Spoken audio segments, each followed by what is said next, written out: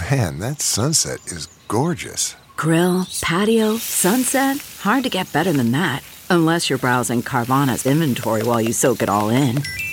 Oh, burger time. So sit back, get comfortable. Carvana's got thousands of cars under $20,000 just waiting for you. I could stay here forever.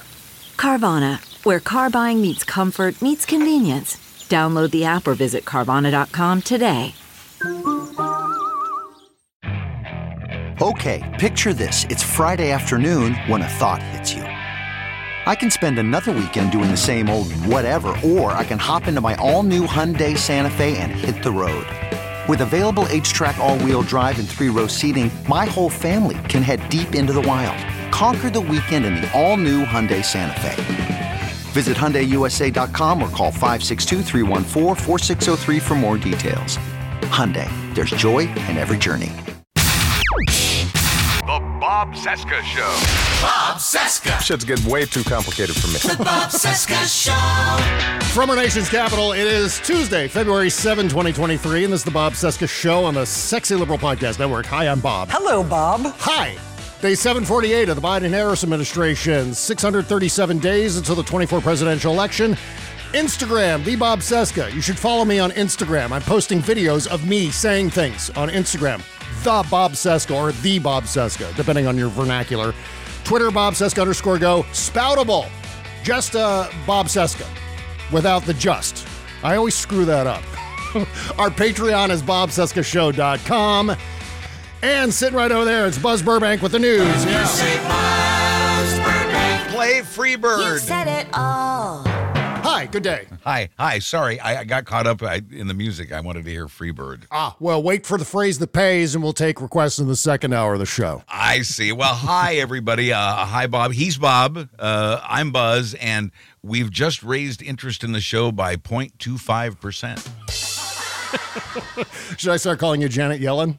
Just by showing up. Janet Burbank? I need to start, if I may, by apologizing for some of last week's jokes. And now, as I understand it, some of them went over like a Chinese spy balloon. It's a note for you comedy aspiring writers out there. It's a lead balloon out, Chinese spy balloon in. Exactly. Over the weekend, we learned Donald Trump had failed to shoot down 3 Chinese spy balloons while he was in office. Mm-hmm. The only balloon Trump ever wanted to shoot down is the one with him wearing a diaper. Which I love. That's the greatest thing ever. I know. We also learned that previous Chinese balloons flew over Texas and Florida hoping to pick up intelligence. Mm-hmm. Of course, they didn't find any. Sure. So you can joke about your family, right? Here in Florida, though, as part of his war on trans people, Ron DeSantis is threatening to force girls in high school sports to report their menstrual cycles. So in some sports, that entirely changes the meaning of first period. Oh, man. Okay. Send your complaint letters to Michael J. Elston on Twitter. If you dare. The man who invented that marshmallowy Easter candy known as Peeps has died at age 98. The family says he will not be embalmed and buried, but instead allowed to gradually harden. That's my favorite one of the day right there. And psychiatrists and psychologists say the lies of George Santos now have them considering, for the first time ever, classifying pathological liars as mentally ill. When they asked Santos for his reaction, he said that was actually his idea. More fun, more music, the Bob Cesca Show. All right, kicking off a brand new week with Rocky Mountain Mike. Lead vocals by the great Mary in Ann Arbor. Here we go. Hi. It was Thursday, 6:30, saw something floating in the sticks. It was round and huge and white, the Chinese itching for a fight. Bang, bang, he shot them down. Bang, bang, not like that clown. Bang, bang, that Brandon sound. Bang, bang, Joe Biden shot it down.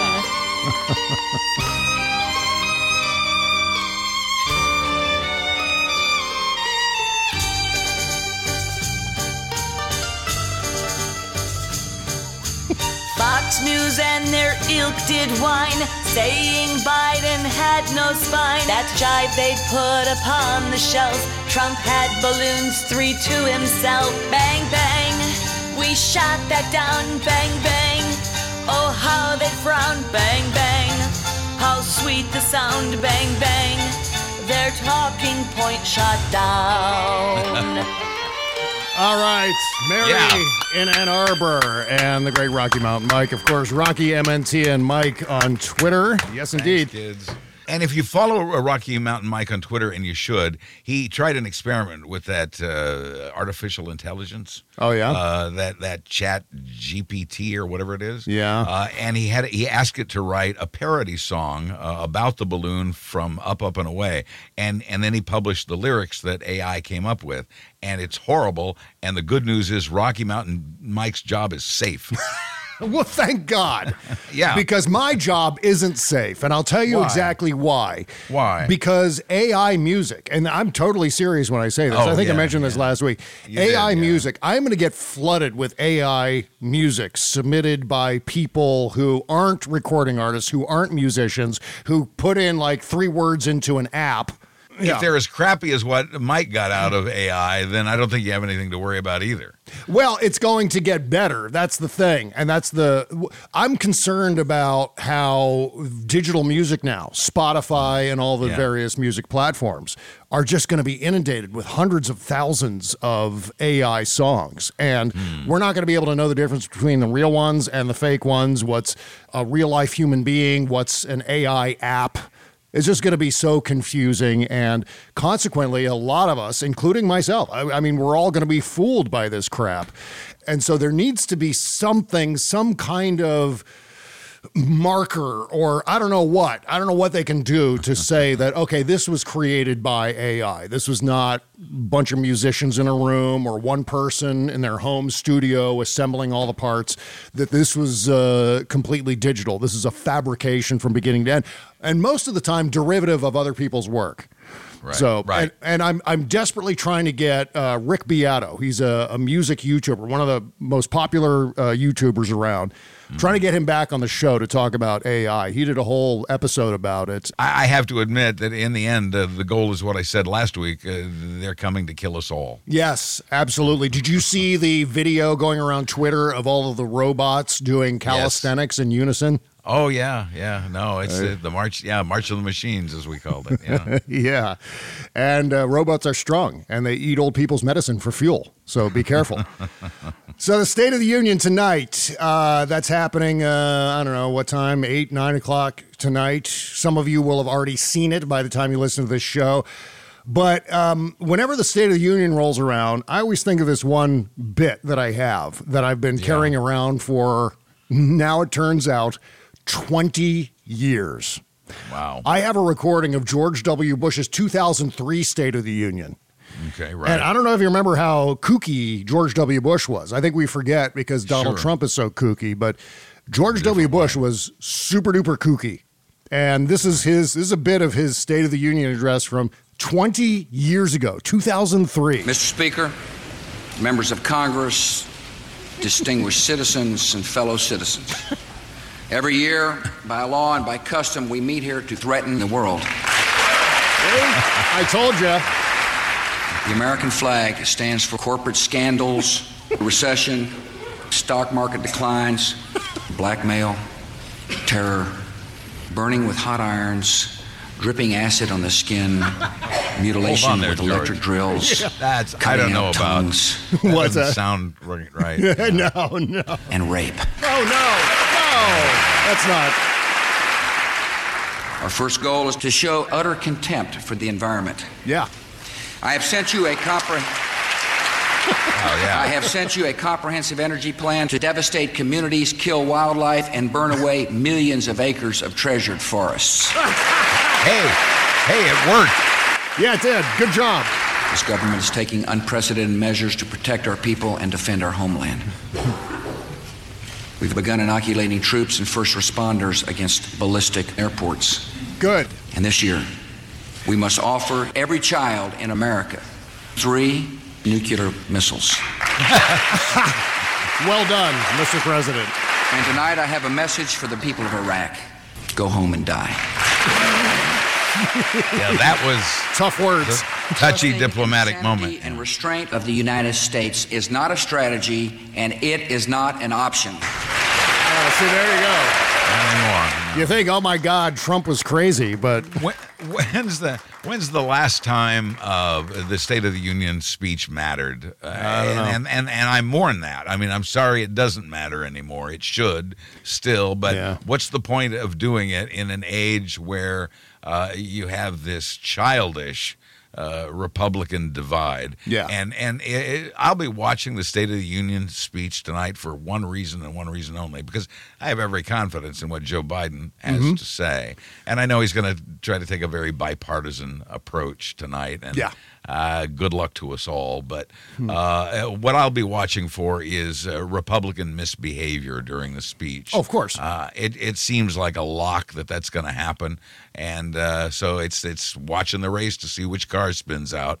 That's the only reason I have for watching a speech that I otherwise have complete confidence in. Yeah, I mean, it's important, I think, just from the perspective of knowing what the Biden agenda is going to be for the next year or so, and for Joe Biden also to lay out all the accomplishments of his administration, which I think, as we will discuss during the Shadow Docket portion of today's show, is so mandatory because there are so many Americans, including Democrats, who need to start reading the news. I mean, I've never seen anything like this, where you have a clearly successful presidency with myriad accomplishments, and Democrats are like, whatevs, you know.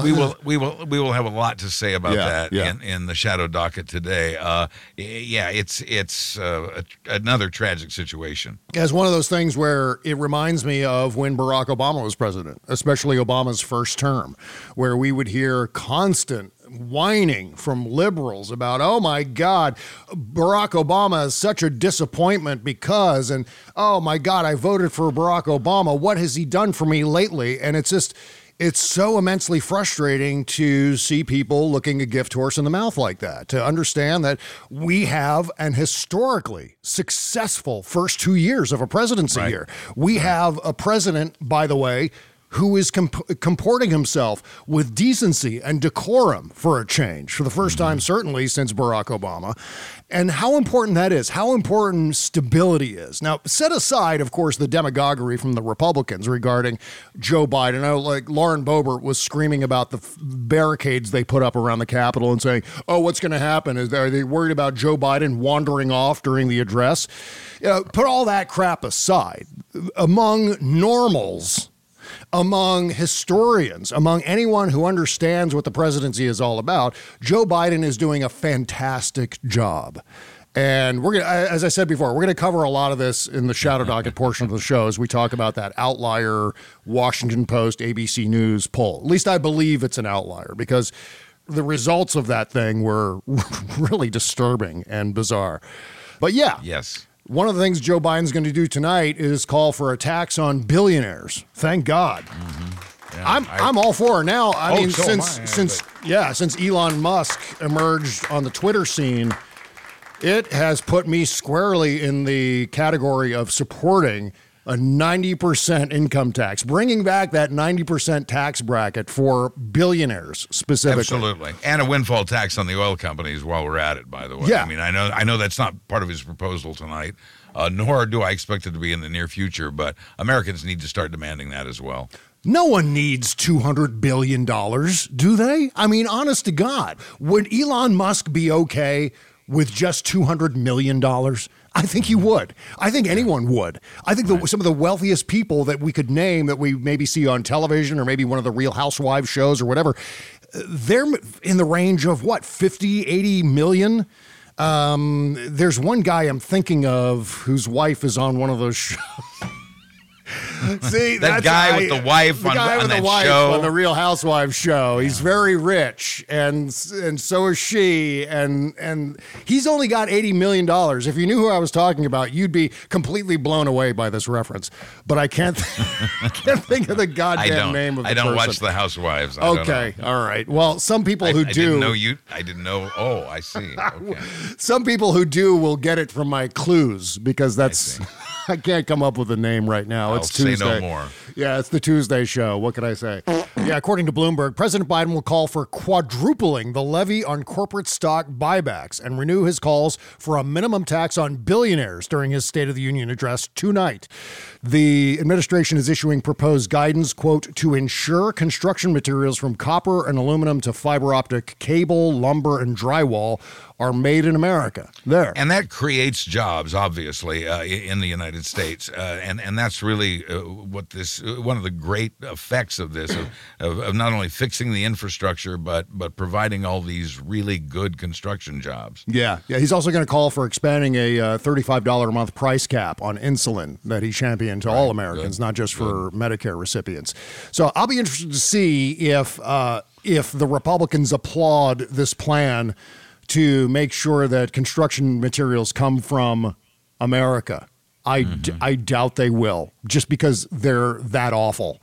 They're that ridiculous. They're that childish. They can't be seen as applauding Joe Biden for any reason whatsoever.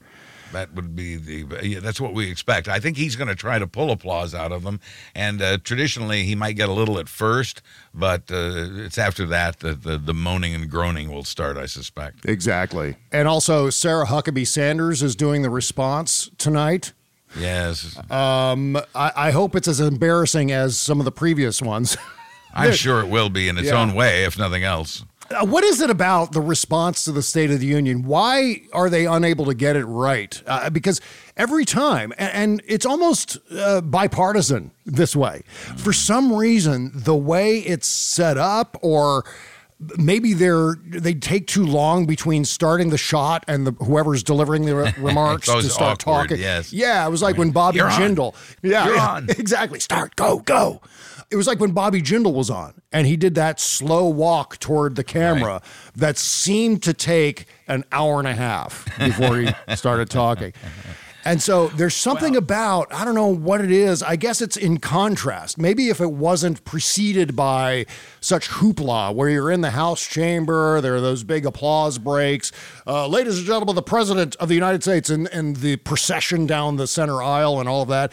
Maybe it's just a matter of thinking, nothing's going to reach that level of fever pitch. The response, no matter which party it comes from, is a non sequitur because it's recorded in advance and frequently doesn't touch on the same topics as the State of the Union address that preceded it. It's all gotten rather silly, actually, and I'm finding it difficult to take State of the Union less seriously much anymore because, as you said, it's not going to change any Republican minds. Yeah. Biden will try to attempt for some bipartisanship on things like the cancer moonshot.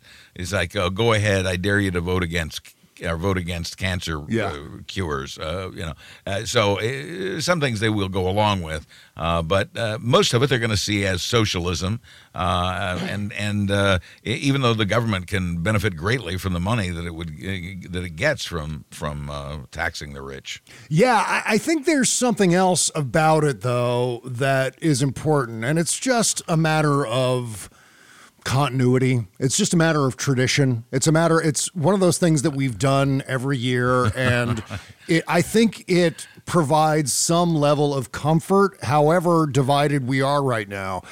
The level of comfort, I think, stems from the fact that even though they're constantly beating each other over the heads with shovels, there's something positive about seeing all the Democrats and all the Republicans and the president and the speaker and the vice president all in the same room together. Yeah. Oh, like I said, I'm more in the loss of this institution, but I do worry that it is in fact lost. I mean, expect a different result is insanity, right? Exactly. I mean, and this seems to be what we're locked into. If things were to change somehow, and maybe the right speech will come along one day that will change it, but I don't suspect it'll be tonight. Yeah, I think also there have been some speeches in the past. Obviously, some of them were speeches to joint sessions like that. Others were inaugural addresses and so on, where, the ask-nots of the world of American oratory. And the only thing we have to fear is fear itself. Things like that.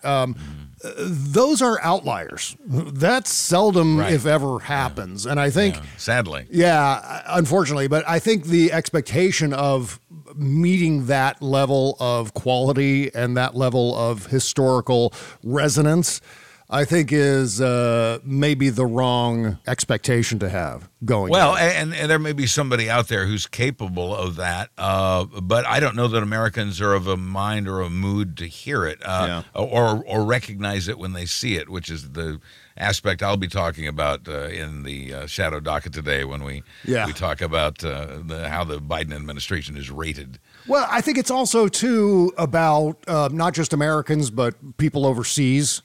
Because we are still, in spite of our problems, and we've got many, many problems, we are still admired by other nations. Not every nation, certainly not, but by emerging democracies, established democracies.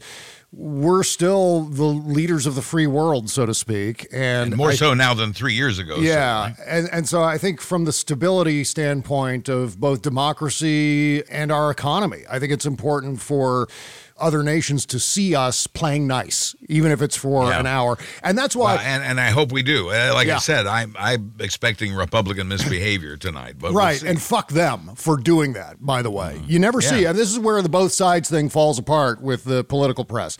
You never see Democrats acting like dipshits during a joint session address. Never once did a Democrat stand up and scream, "You lie," at Donald Trump, even though Donald Trump lied 30,000 times during his one term as president. 30,000 times. And not one disruption, not one disruptive remark. I think that's obviously not something that is necessarily noteworthy, but I think when we're talking about both sides and the comparison between the Republicans and Democrats, well, there's a great example how the Democrats are the grown-ups and will remain the grown-ups in spite of their problems, in spite of some things that maybe you might, look down upon the Democrats for. Fact of the matter is, they are the grown-ups, and they will continue to be. Yeah, they'll continue to be the adults in the room. And I'm not arguing. I'm not arguing for the end of the State of the Union address. I'm just saying it isn't as meaningful as it used to be, and perhaps it will be again someday. But right now, it isn't as meaningful as it used to be because you've got one side that's a nanny boo boo. They're not going to listen to it. And then the other side, of course, fully supports the president.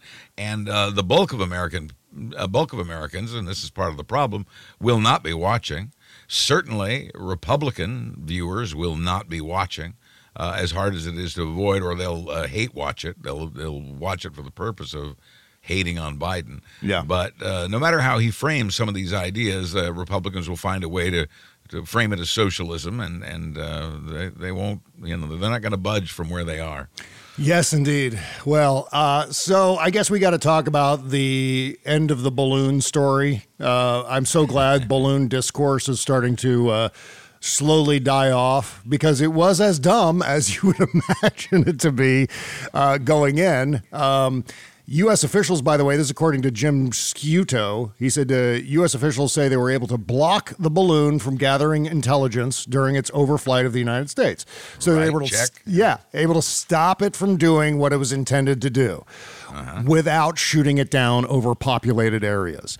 Right. While the U.S. military was also able to turn the table, so to speak, to gather intel on the balloon itself and its equipment. So overall, and then, of course, Joe Biden shot it down over the Atlantic Ocean.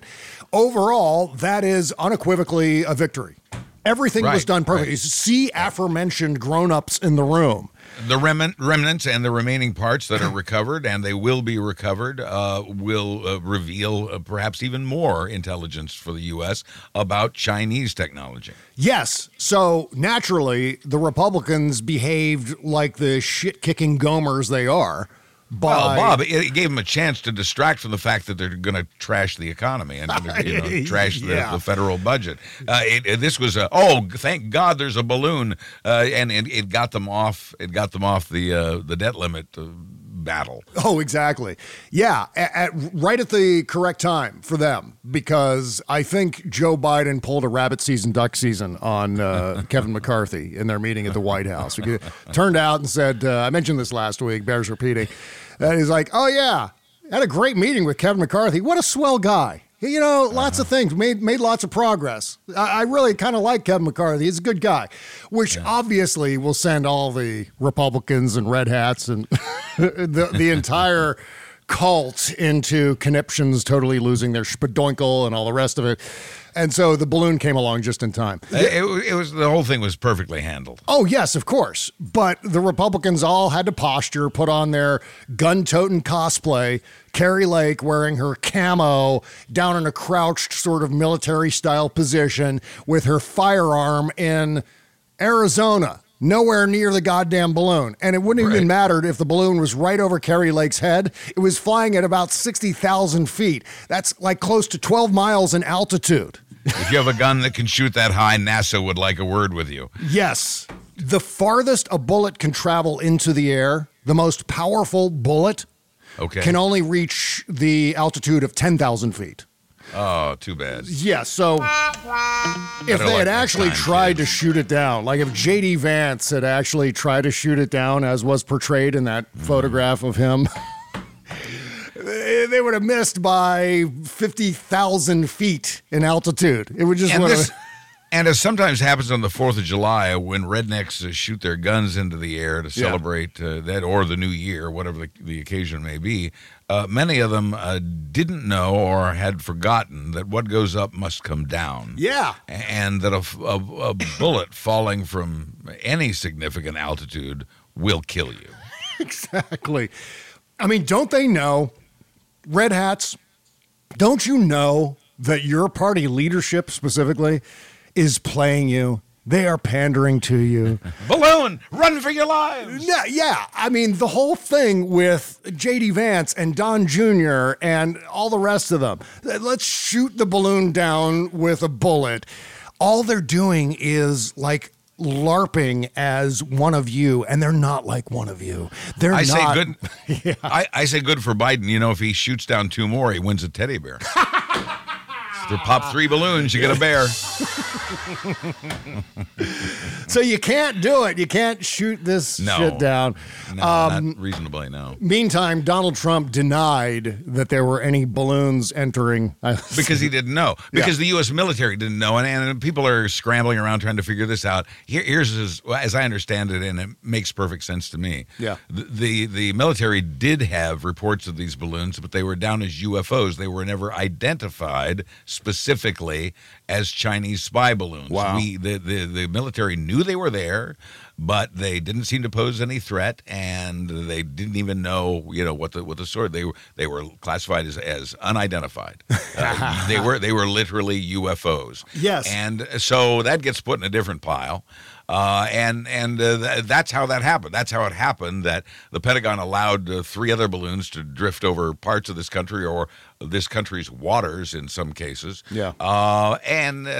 So it wasn't until just now that we realized, hey, that's it. We could see it, first of all. That's a Chinese spy balloon. And they went back and checked their records and found out, oh, my gosh, they've been here before. Whoops. Yeah. And I posted, just for my own edification, I posted the lyrics to the song 99 Red Balloons. It was a hit in 1984. Yes. And I think I certainly was not really aware of the lyrics. I thought it was a happy little tune about balloons. It's about nuclear war. between the cocaine and the dancing, I'm not sure a lot of people made out the words. But it's actually a beautiful piece of poetry. And if I may, from the second verse, and this really sums things up, 99 red balloons floating in the summer sky. Panic bells, it's red alert. There's something here from somewhere else. The war machine springs to life, opens up one eager eye, focusing it on the sky. The 99 red balloons go by. There was this militarization among Americans, and I don't know if most people are like me. I'm not sure they ever were able to make out all the words, even back in the day. And I don't know if they paid. Maybe I'm the only one who didn't pay attention. But I think too many people are not aware of the lyrics and the importance of them. Look up the lyrics to 99 Red Balloons. It's a beautiful poem in and of itself, aside from being a peppy little tune. We may have to do that as a bit from now on. Buzz Burbank reads lyrics from 80s pop songs. I'd be happy to do that. I was there. Broken Wings by Mr. Mister, please. Yeah, what I'm not going to do is try to give it a dramatic reading like William Shatner. I'm not going to do that. Yeah. Well, Donald Trump said it never happened with us under the Trump administration, and if it did, we would have shot it down immediately, he told Fox News Digital. It's disinformation, he said. Yeah. Mm-hmm. Donald Trump loves to say what he would have done if he had been president or not president or whatever, because he loves to play that game. Yes. And we're going to talk about that a little more later because, I think we need to talk about Mark Pomerantz and the possibility that Donald Trump is too insane to stand trial. Oh, dear. Yeah. And this, I think, dovetails nicely with what he was saying about Ukraine as well, the Ukraine invasion. But we're going to talk about that later on in the show.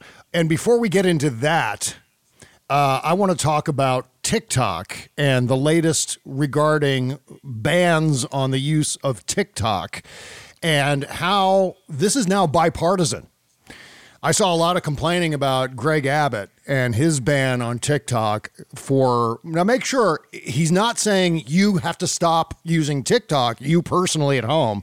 He's talking about public employees who work for in this case, the Texas government and so on. And I think this is a smart move. It's Greg Abbott. Yes, I know. It seldom happens, if ever. But this, I think, is a smart move. It's Chinese intelligence, and it poses a risk to all government. Plus, Republicans are freaking out about the Sam Smith and Kim Petras performance of Unholy at the Grammys. The music is satanic nonsense has returned from the 1980s to haunt us and to censor our music. And so we're going to talk about that. That may be, but I think more people are talking about the look J-Lo was giving Ben Affleck at that. Yeah, I saw that too. I don't know. That's actually a neck and neck competition between the Ben Affleck clip and the clip of the performance of Unholy, which is actually a pretty good song. I hadn't heard it before, honestly, because I don't listen to modern pop music because I'm old. But it's a great song. And the performance, I thought, was exactly what the music industry should be doing. Raising eyebrows, pushing the envelope of what's acceptable in our society. And it worked. They successfully trolled. They successfully owned the Republicans, in a sense. So we'll talk about that. Plus, Kevin McCarthy accidentally blamed Trump for spending, for out-of-control spending. We'll talk about that here still to come on the show. Okay, so if you're only listening to the free portion of the Bob Cesca Show on Apple Podcasts and so on, you're only hearing the first hour of the show. You're only hearing like the first 2/3 of the show. There's an additional 30 minutes, 30 minutes of show that rolls after the end credits, and it's called The Shadow Docket. That all happens on our Patreon page, patreon.com/Bob Cesca Show. I just wanted to mention here, as I was stalling for time, some of our brand new subscribers, some of our brand new patrons on our Patreon page. Robert Collier. Welcome them all. Yes. Yeah, Melissa Peters, Mary Mendonca. Some of these last names I'm going to completely butcher. Deb. I think you got Mary right. Okay. That's the easiest part of that one. Susan Hvidson. That's a tough one. Shoya Rose, Thomas Staley, Scottsdale Steve in Arizona, Kate Moss. I don't think it's the Kate Moss, but I don't care. This Kate Moss is way better. Liz Burns, Chris Essler, David Burshas, Tara Lynn, Sandra, Kelly Schultz, Todd Jacob, and that's as far down as the list will go on my app. Okay, so yes, congratulations. Thank you for signing up. Thank you and welcome. I can't thank you enough for signing up on our Patreon page. It's very much appreciated. And what we're doing is, if you sign up, you're not just supporting this independent podcast. We're also giving back. We're also giving you lots of bonus content, including the Shadow Docket, which drops every Tuesday and Thursday after the free shows. It's only going to cost you $5 per month, those of you who aren't subscribed yet. So you go to patreon.com/Bob Cesca Show, sign up for $5 a month, the Shadow Docket level. And you'll love it. You'll love the last act of the show. Some of the funnest stuff happens during that portion of the program. We're usually really drunk by then. Yeah, we take off our pants. It's a whole thing. $5 per month, and you're going to be supporting this fully independent podcast. Don't miss out. BobCescaShow.com, Patreon.com/Bob Cesca Show. Take your pick, bookmark it, send it to all your friends, and we thank you in advance. CarMax is putting peace of mind back in car shopping by putting you in the driver's seat to find a ride that's right for you. Because at CarMax, we believe you shouldn't just settle for a car. You should love your car. That's why every car we sell is CarMax certified quality, so you can be sure with upfront pricing that's the same for every customer. So don't settle. Find love at first drive and start shopping now at CarMax.com. CarMax, the way car buying should be. What makes a life a good one? Is it the adventure you have? Or the friends you find along the way? Maybe it's pursuing your passion while striving to protect, defend, and save what you believe in every single day. So, what makes a life a good one? In the Coast Guard, we think it's all of the above and more, but you'll have to find out for yourself. Visit GoCoastGuard.com to learn more. Bob Cesca. All-time favorites all day long.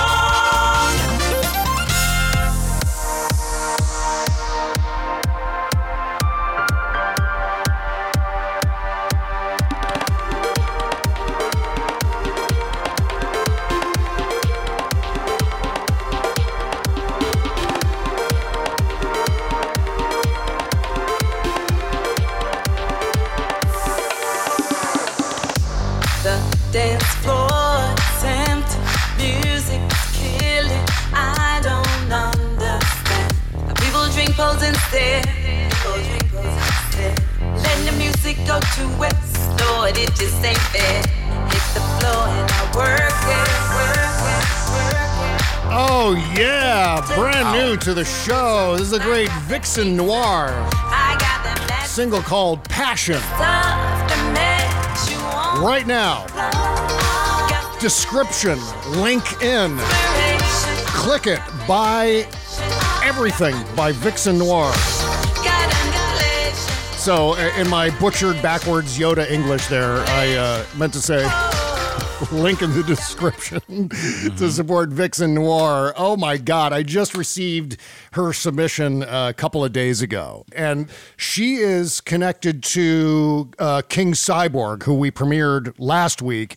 And I got to get King Cyborg on the Wednesday interview show because she has an amazing story to tell. And so we're working on that right now. And I look forward to that. Yeah, yeah. And in fact, Vixen Noir is going to be working on a project with King Cyborg. BobCesca.com/music to submit your work to the show, and we thank you for doing that. Mm-hmm. So, speaking of music, I didn't watch the Grammys because I never... Nor did I, right. I never watched old. the Grammys. Yeah. Well, you know what, Buzz? It's a couple of things. It's one, I'm old, and my taste in music is likewise old. Right. Well, you were never a pop guy to begin with. Actually, I was. Yeah. I mean, I think a little bit. I was certainly, like the first 2-3 years of high school, I was really a pop guy. And then I became a heavy metal guy. And then I became a prog rock guy. And then I became like an alternative music guy. So that's been sort of my evolution. And I've carried all those musical styles with me. I've got a lot of pop music in my iTunes. Okay. Obviously now my loyalties are with independent recording artists like Vixen Noir. Yes, of course. Yeah, and the great Freak Bass and Michael McDermott and Bob Malone. And God, I could do this all day. It's a feast. Yeah, so when I watch the Grammys, what happens is I just get sad and disappointed. Because I believe that these recording artists that we feature on the show should be receiving that level of adulation and recognition and fame and fortune and all the rest of it. Yeah. It motivates me to get the word out about these recording artists, but at the same time, when I see what is populating mainstream music these days with, God, the aforementioned AI and auto-tune and all the rest of it, I just go... So I typically, and it was something that started back when I was in college, because you get into college and you become super arrogant about your favorite music. And I certainly was. And that's when my sort of, I'm not watching the Grammys boycott began. But regardless, this is all leading up to this great song by Sam Smith and Kim Petras. All that said, Buzz, this song Unholy is genuinely a good song. And Sam Smith performed this with Kim Petras wearing, like, I wouldn't say it was devil costumes. They were just mainly red. He had a red top hat that had devil horns on it. Okay. And it's a song that's not about Satanism or the devil or hell or anything like that. It's about adultery. And Donald Trump should know a thing or two about adultery. I hear he does. Yes, that's what I'm told. More money paid to Stormy Daniels than paid in federal income taxes a couple of years there. Their receipts. Yeah, and so the Republicans are losing their minds over this. Like, oh my God, I can't believe these devil-worshipping pop artists who performed this. Oh, what are we going to do about the children? It was like the Janet Jackson nipple slip all over again, and I'm sure you remember that quite well. Very well. It changed radio careers. It changed radio, period. Oh my God. The outrage about seeing a woman's nipple suddenly on the Super Bowl. It was like Janet Jackson ignited like a dirty bomb in the middle of the Super Bowl. How could she? How could she do this? God, this country needs to grow up. Yes, no shit. So, for example, Ted Cruz said, this ... is ... evil. Then political podcaster Red Hat Liz Wheeler said, don't fight the culture wars, they say. Meanwhile, demons, oh God, talk about an overreaction. Demons are teaching your kids to worship Satan. I could throw up. No, they're actually not. It was like, God, I was rocketed right back to the late 1980s and the PMRC and those hearings up on the Hill. I wouldn't be surprised. There could be hearings again. Both Democrats and Republicans were concerned trolling about Twisted Sister lyrics and Ozzy Osbourne lyrics. And it took Dee Snider and fucking Frank Zappa to go up on the Hill and to set them straight and to say, this is what this is all about, you fucking whiny diaper babies. But we're back right at that level again. Matt Walsh said, it's not surprising to see a satanic ritual at the Grammys. Satanism is the worship of the self. I thought it was the worship of Satan. I'm confused. I am confused too. Much of modern pop music is satanic in this sense. Leftism is Satanism. The only change is that now they're being more explicit about it. Leftism is Satanism. You see what he's trying to equate there. Yep. This is Alex Jones. This is the Alex Jonesification of the Republican Party because he's constantly screaming about goblins and Satanism and Satan worshipers. I mean, this is a fully 1,000% Alex Jones kind of attack. Walsh added, theological Satanism is not very common, but the worship of the self, which we might call secular Satanism. No, don't do that to the English language. What we might call secular Satan is the predominant religion in our culture. No, it's not. No, Christianity. Okay. And most of the art we produce is meant to preach this gospel. I know we on the right probably use the word satanic too often. Oh, you think? But this performance from Sam Smith is literally a tribute to Satan. Well, guess what? These fucking assholes are making sure that Smith and Petrus sell 1 million, billion, gazillion copies, 11 billion copies of this single. Excellent. Yes. Excellent. Which, thank you, Red Hats. For decades, Republicans have garnered votes by manipulating people. Yeah. Maybe not the best educated people in many cases, but they've been garnering votes by presenting to people these social challenges, and it started with Christian conservatives, and as you can see today, this radical Christianity has reared its head again. Yeah. But throughout these recent decades, because that was their magic key to winning, Republicans focused on these so-called social warfare arguments, which allowed them to distract from all the other crooked stuff they're doing. Yeah. Oh my God. This is one of the dumbest things that's come along, but completely not surprising. If you want to practice your religion privately, whether it's in your own home, in your own head, however you want to practice your religion that doesn't intrude on the public square, have at it. I will never, ever ridicule you for that.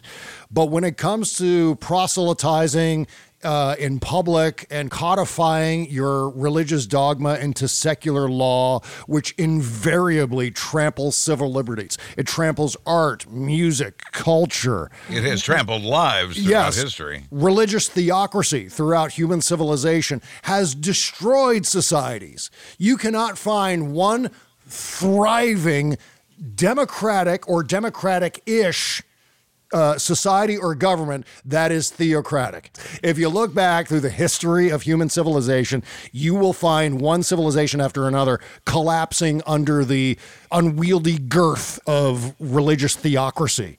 And so that's just setting that all up.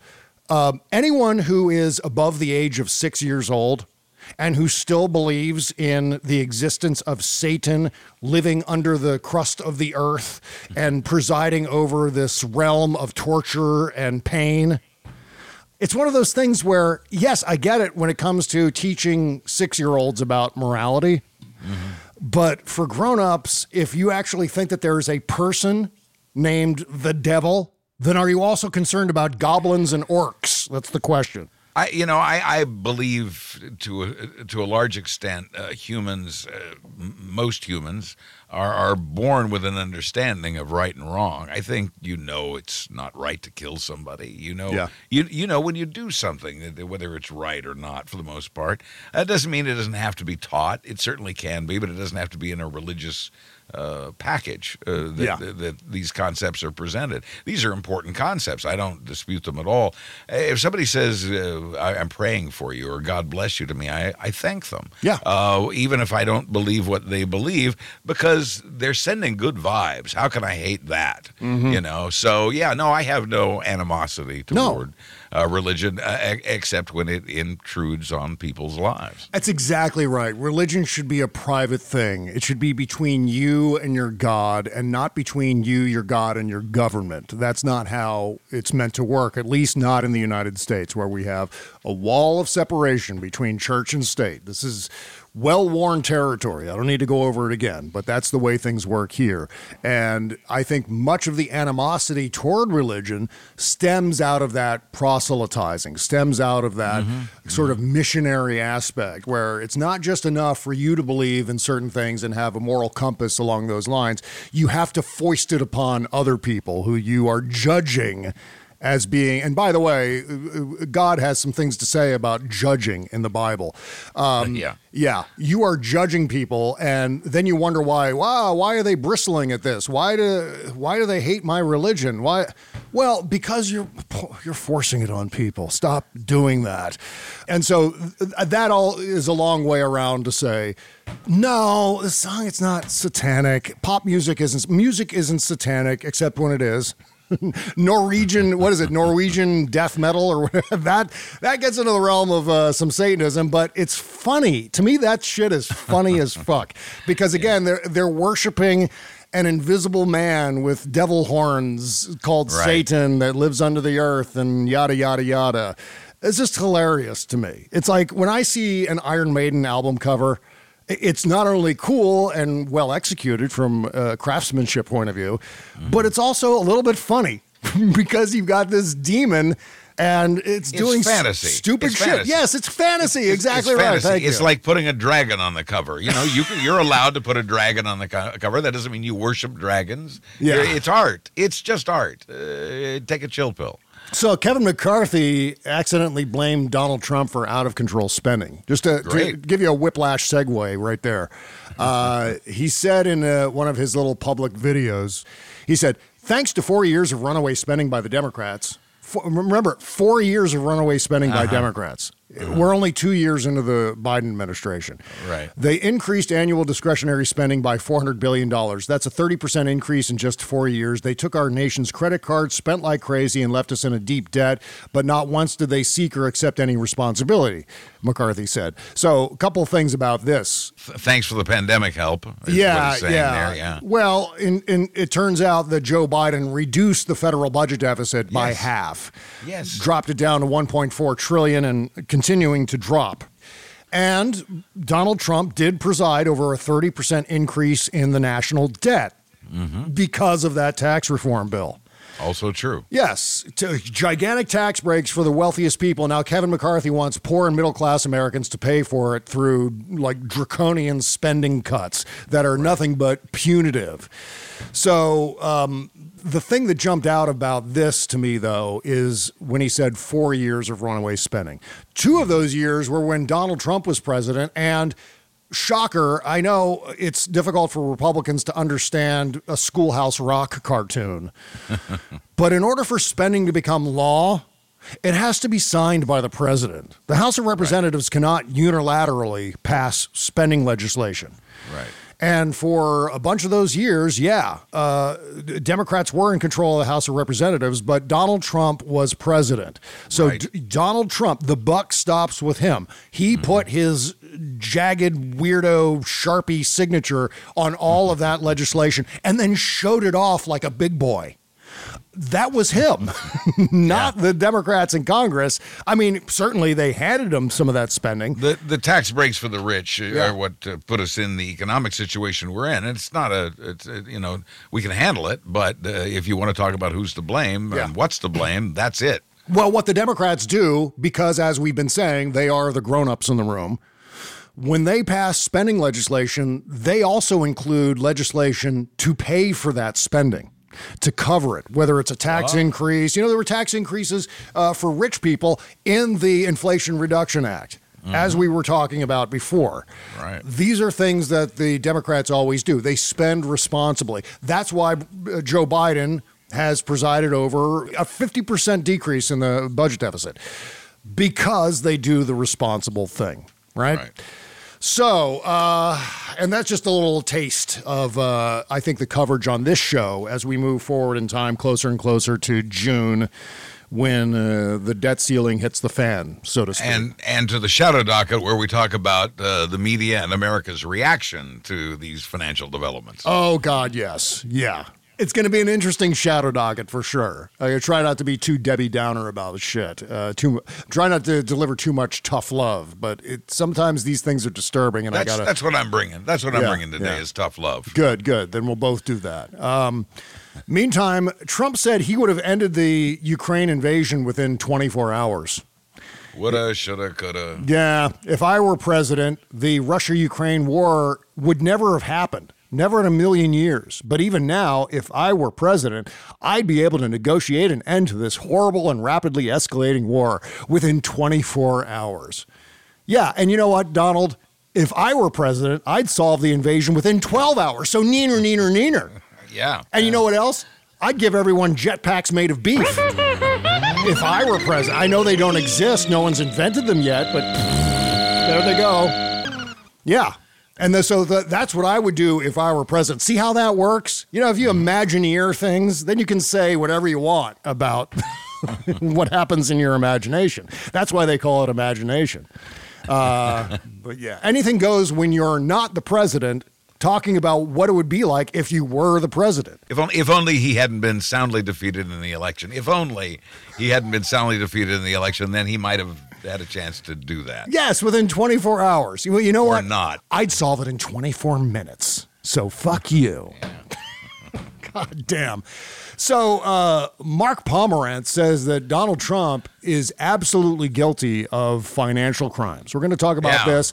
And an interesting tidbit he revealed regarding Donald Trump's mental state and discussions that were being had inside the DA's office in Manhattan regarding that as being a possible fly in the ointment. Like, how do we prosecute someone who is clinically insane, who doesn't know the difference between fact and fiction? You know, this is dangerous territory to me. There's the controversy over Mark Pomerantz's book is that he has perhaps revealed some investigative techniques and some of the thinking behind the prosecutor's work that could squirrel the work, that could ruin the investigation or at least damage the investigation that Alvin Bragg is now well into, apparently ready to actually file charges now against Donald Trump, criminal charges. And we're hoping that Pomerantz hasn't screwed the pooch here by revealing too much.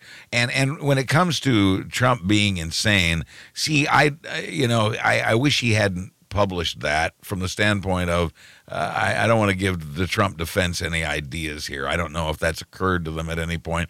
I know Trump wouldn't stand for it, so I don't know. But I will grant that Trump's condition is a mental illness, but I declare him sane. I think he knows what he's doing. He's mentally ill, granted. I'll accept that, absolutely. Yeah. But that does not absolve him of responsibility here. He knew what he was doing.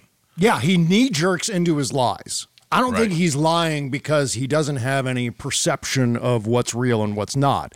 I think that's the way he operates. Well, we need to remain clear on that because I don't want that to be an escape hatch. Yeah, no, absolutely fucking not. I mean, they would need to, and that's one of the reasons why I haven't gone down that road. First of all, because I'm not a psychologist. You know, I think just as an amateur psychologist, I mean, I think any of us who have any basic or even tertiary understanding of psychology, I think it's fair to label him a sociopath. Yeah. I think it's fair to label him a narcissist. These are psychological terms, and I don't think we're stepping out of bounds by using them because it's very clear to everyone that these things are true. So there doesn't need to be, but that doesn't make him insane.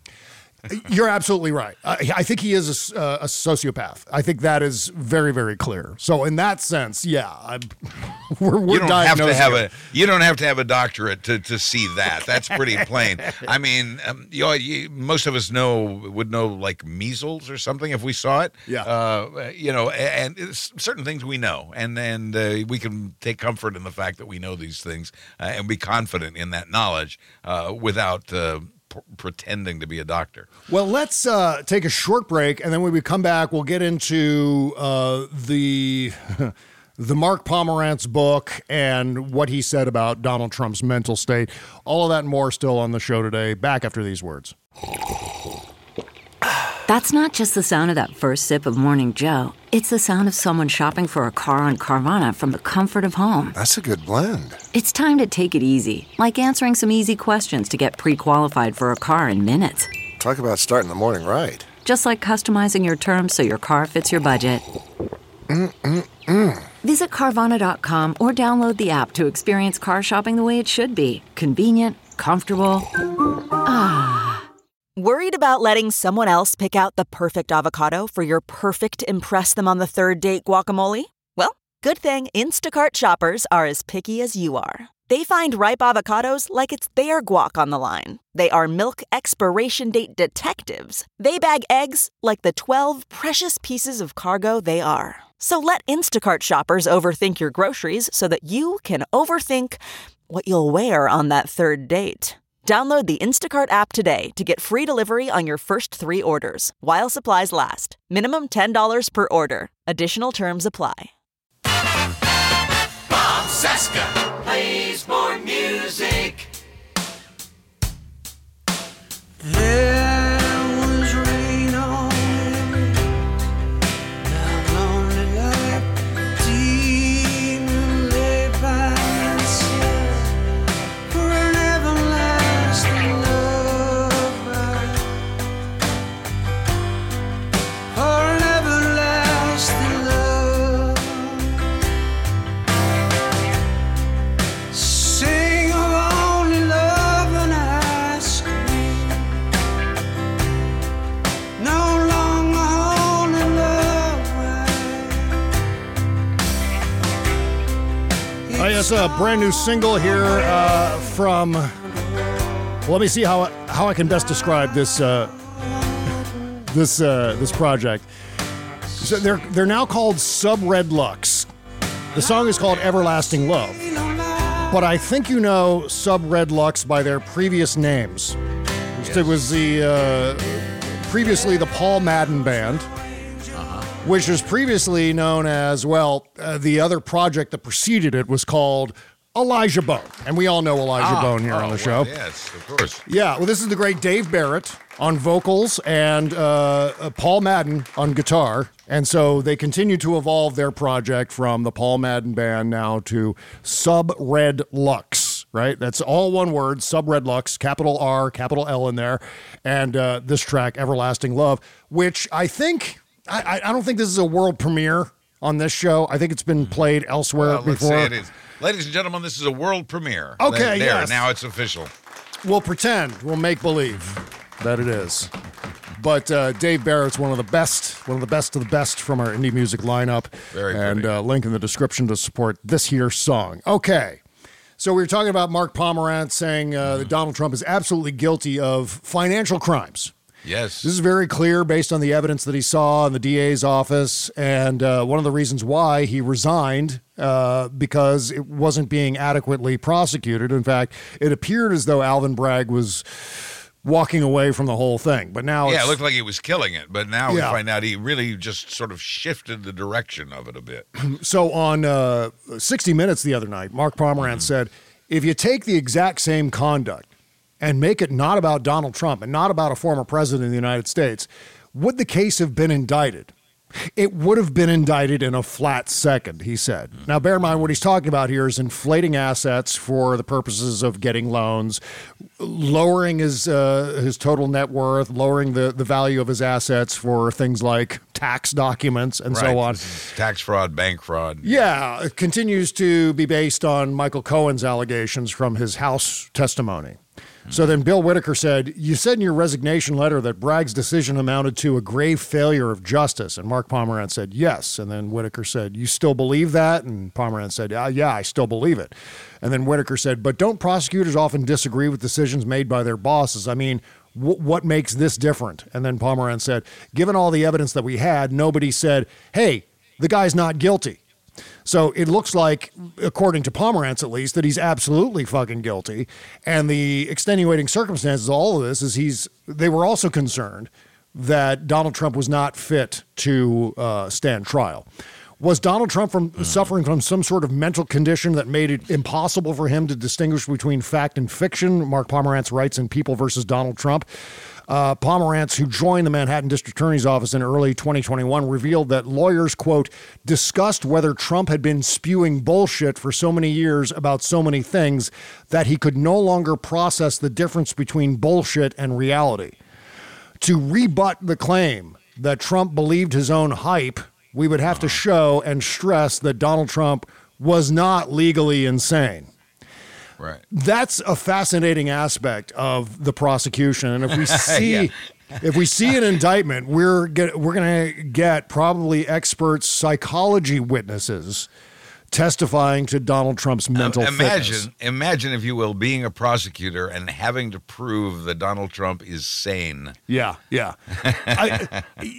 And again, it's just a matter of determining what's driving his disconnection with reality. I think it's a matter of him just covering his own ass, and I think that's what it's always been. We have testimony from the January 6th investigation that clearly firms up that Donald Trump knew he had lost, for example, and yet continued to tell the lie.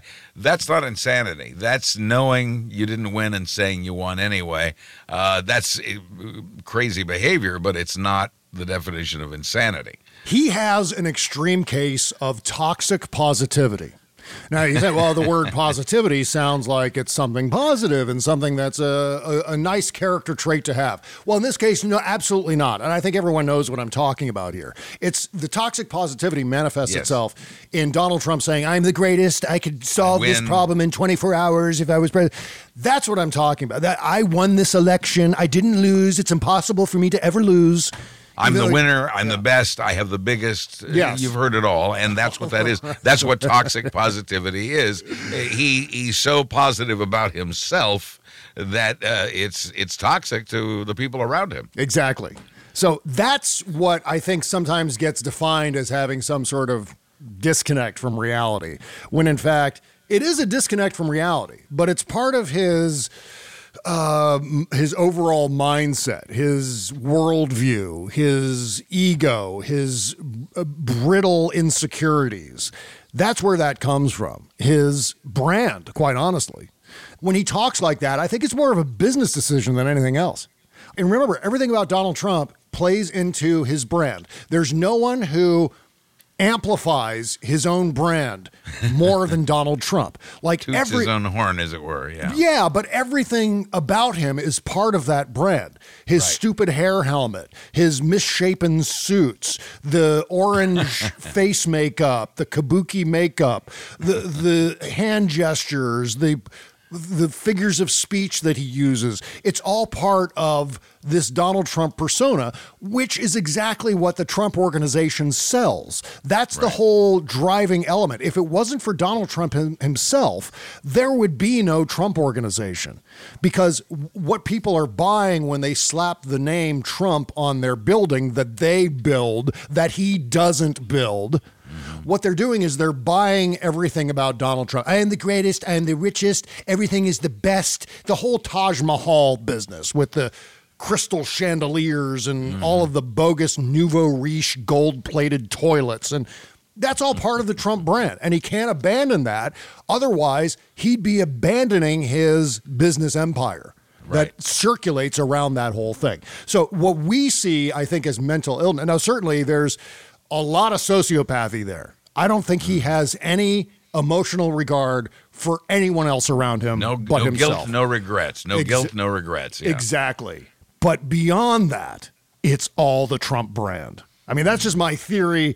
I'm sure there are many differing opinions on this, but well, like I said, I wish Pomerantz hadn't brought the sanity thing up, but I really don't think it's going to be an issue. I think there's enough testimony and enough evidence that he knows the difference between fact and fiction. And it's been demonstrated in what he has said versus what he has done, and that can be easily proved in court, perhaps without the assistance of psychological or psychiatric witnesses. So Tucker Carlson was on his show last night, and I had the audio for this, and I've lost it. I don't know where the audio is for this clip. But suffice to say, I'm now saving you. My incompetence when it came to this audio clip is saving you from having to listen to a Tucker Carlson thing. That's the silver lining. Your subconscious knew what was best. Yes, I made a clip. I think Asen has it on his Twitter. I don't remember for sure. But he was saying on his show last night, cutting to the chase, he's pissed off that Joe Biden has appointed far more black women to the federal bench than white men. I think he said something to the effect of 46 black women have been appointed to the federal bench and only 5 white men have been appointed by Joe Biden. And that's wrong, he said. And that's illegal. That's racially discriminating against white people. What is it about that he doesn't like? Yeah. Let me think. I know. Well, he said, this does not look like America. Because America isn't 46% or whatever way he was spinning the statistics. 46 black women appointed to the federal bench. That's not America. That's not what America looks like. Well, yes, if you're talking to your fucking dummy listeners, your dummy viewers who believe your whiny diaper baby giggling and memes. If you want to see what America looks like, look at the number of white male judges compared to the total number of black female judges. Yes. That's what America claims to look like, but doesn't really. So here are the numbers. There are over 16,000 judges currently employed in the United States. Oh, good. You have this. 49.7% of all judges are women, while 50.3% are men. But guess what? The actual demographics are opposite of that. There are more women than men in the United States. Well, there's one strike against Tucker. The average age of an employed judge is 46 years old. The most common ethnicity of judges is white. 75.7% of all judges are white, followed by Hispanic or Latino, 7.7%. That's a huge drop-off. Asian, 6.4%, and black or African-American, 5.5%. And that's completely underrepresenting the black population in this country, which is closer to 13%, by the way. That's the true picture, not the one that Tucker Carlson, of course, paints. And by the way, the 13% number is disputed in some arenas. So it could be more, it could be less. But around 13% of the American population is black, but only 5.5% of federal judges are black. So that's a problem. So what Joe Biden is doing is balancing out the scales a little bit, which I think is important. Also, he's choosing black women who are fucking qualified for the job. Ketanji Brown Jackson being the best example of that.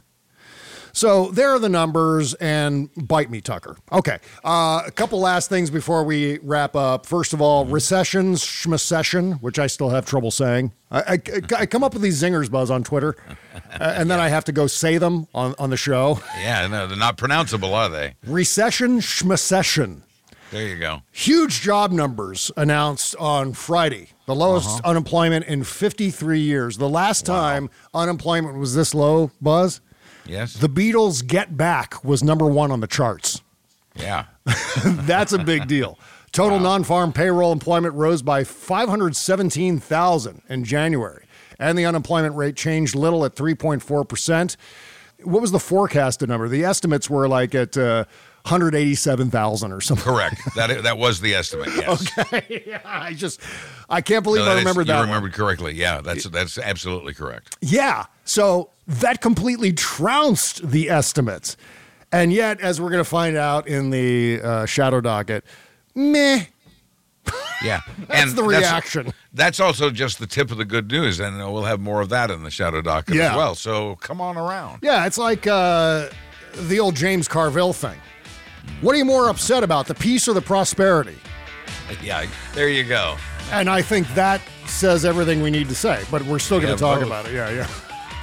That's not all we have to say about this. Oh, no. At least for now. What are you more upset about, the peace or prosperity? I mentioned this on Carl Frisch's campaign kickoff for school board, by the way.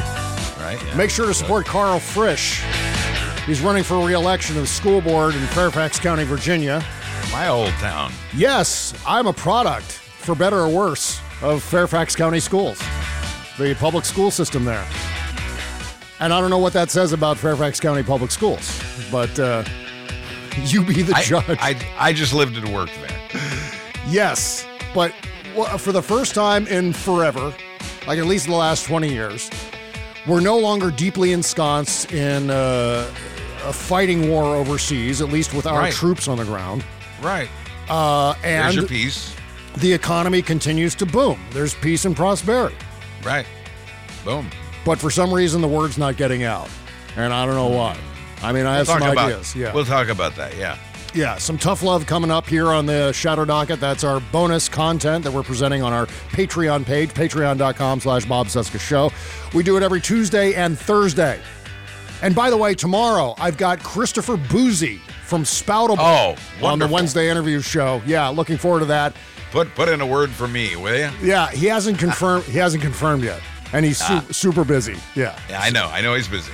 A lot of heavy lifting involved with starting one of these I know, things. he's doing a great job, though. Yeah, I mean, as a guy with a limited staff and basically doing it all himself up to this point, I give him a lot of credit, man. They're rocking it, yeah. By the way, just to add that if you're having trouble getting on Spoutable, I'm not tech support. First of all, if I were tech support, thank God I'm not, because I don't know what the hell I'm talking about when it comes to this stuff. So if you're having trouble getting on Spoutable, you can always tag Christopher Boozy or do the hashtag Spoutable with your screen grabs of 404 errors or whatever they are, server not available.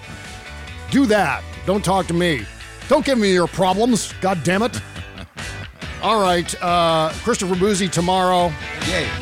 And you can follow Buzz Burbank. How can people follow you on Spoutable? Is it? I'm on Spoutable. Yeah. It's at Buzz Burbank. It says Michael J. Elston at Buzz Burbank. So whichever one of those will find me, use that.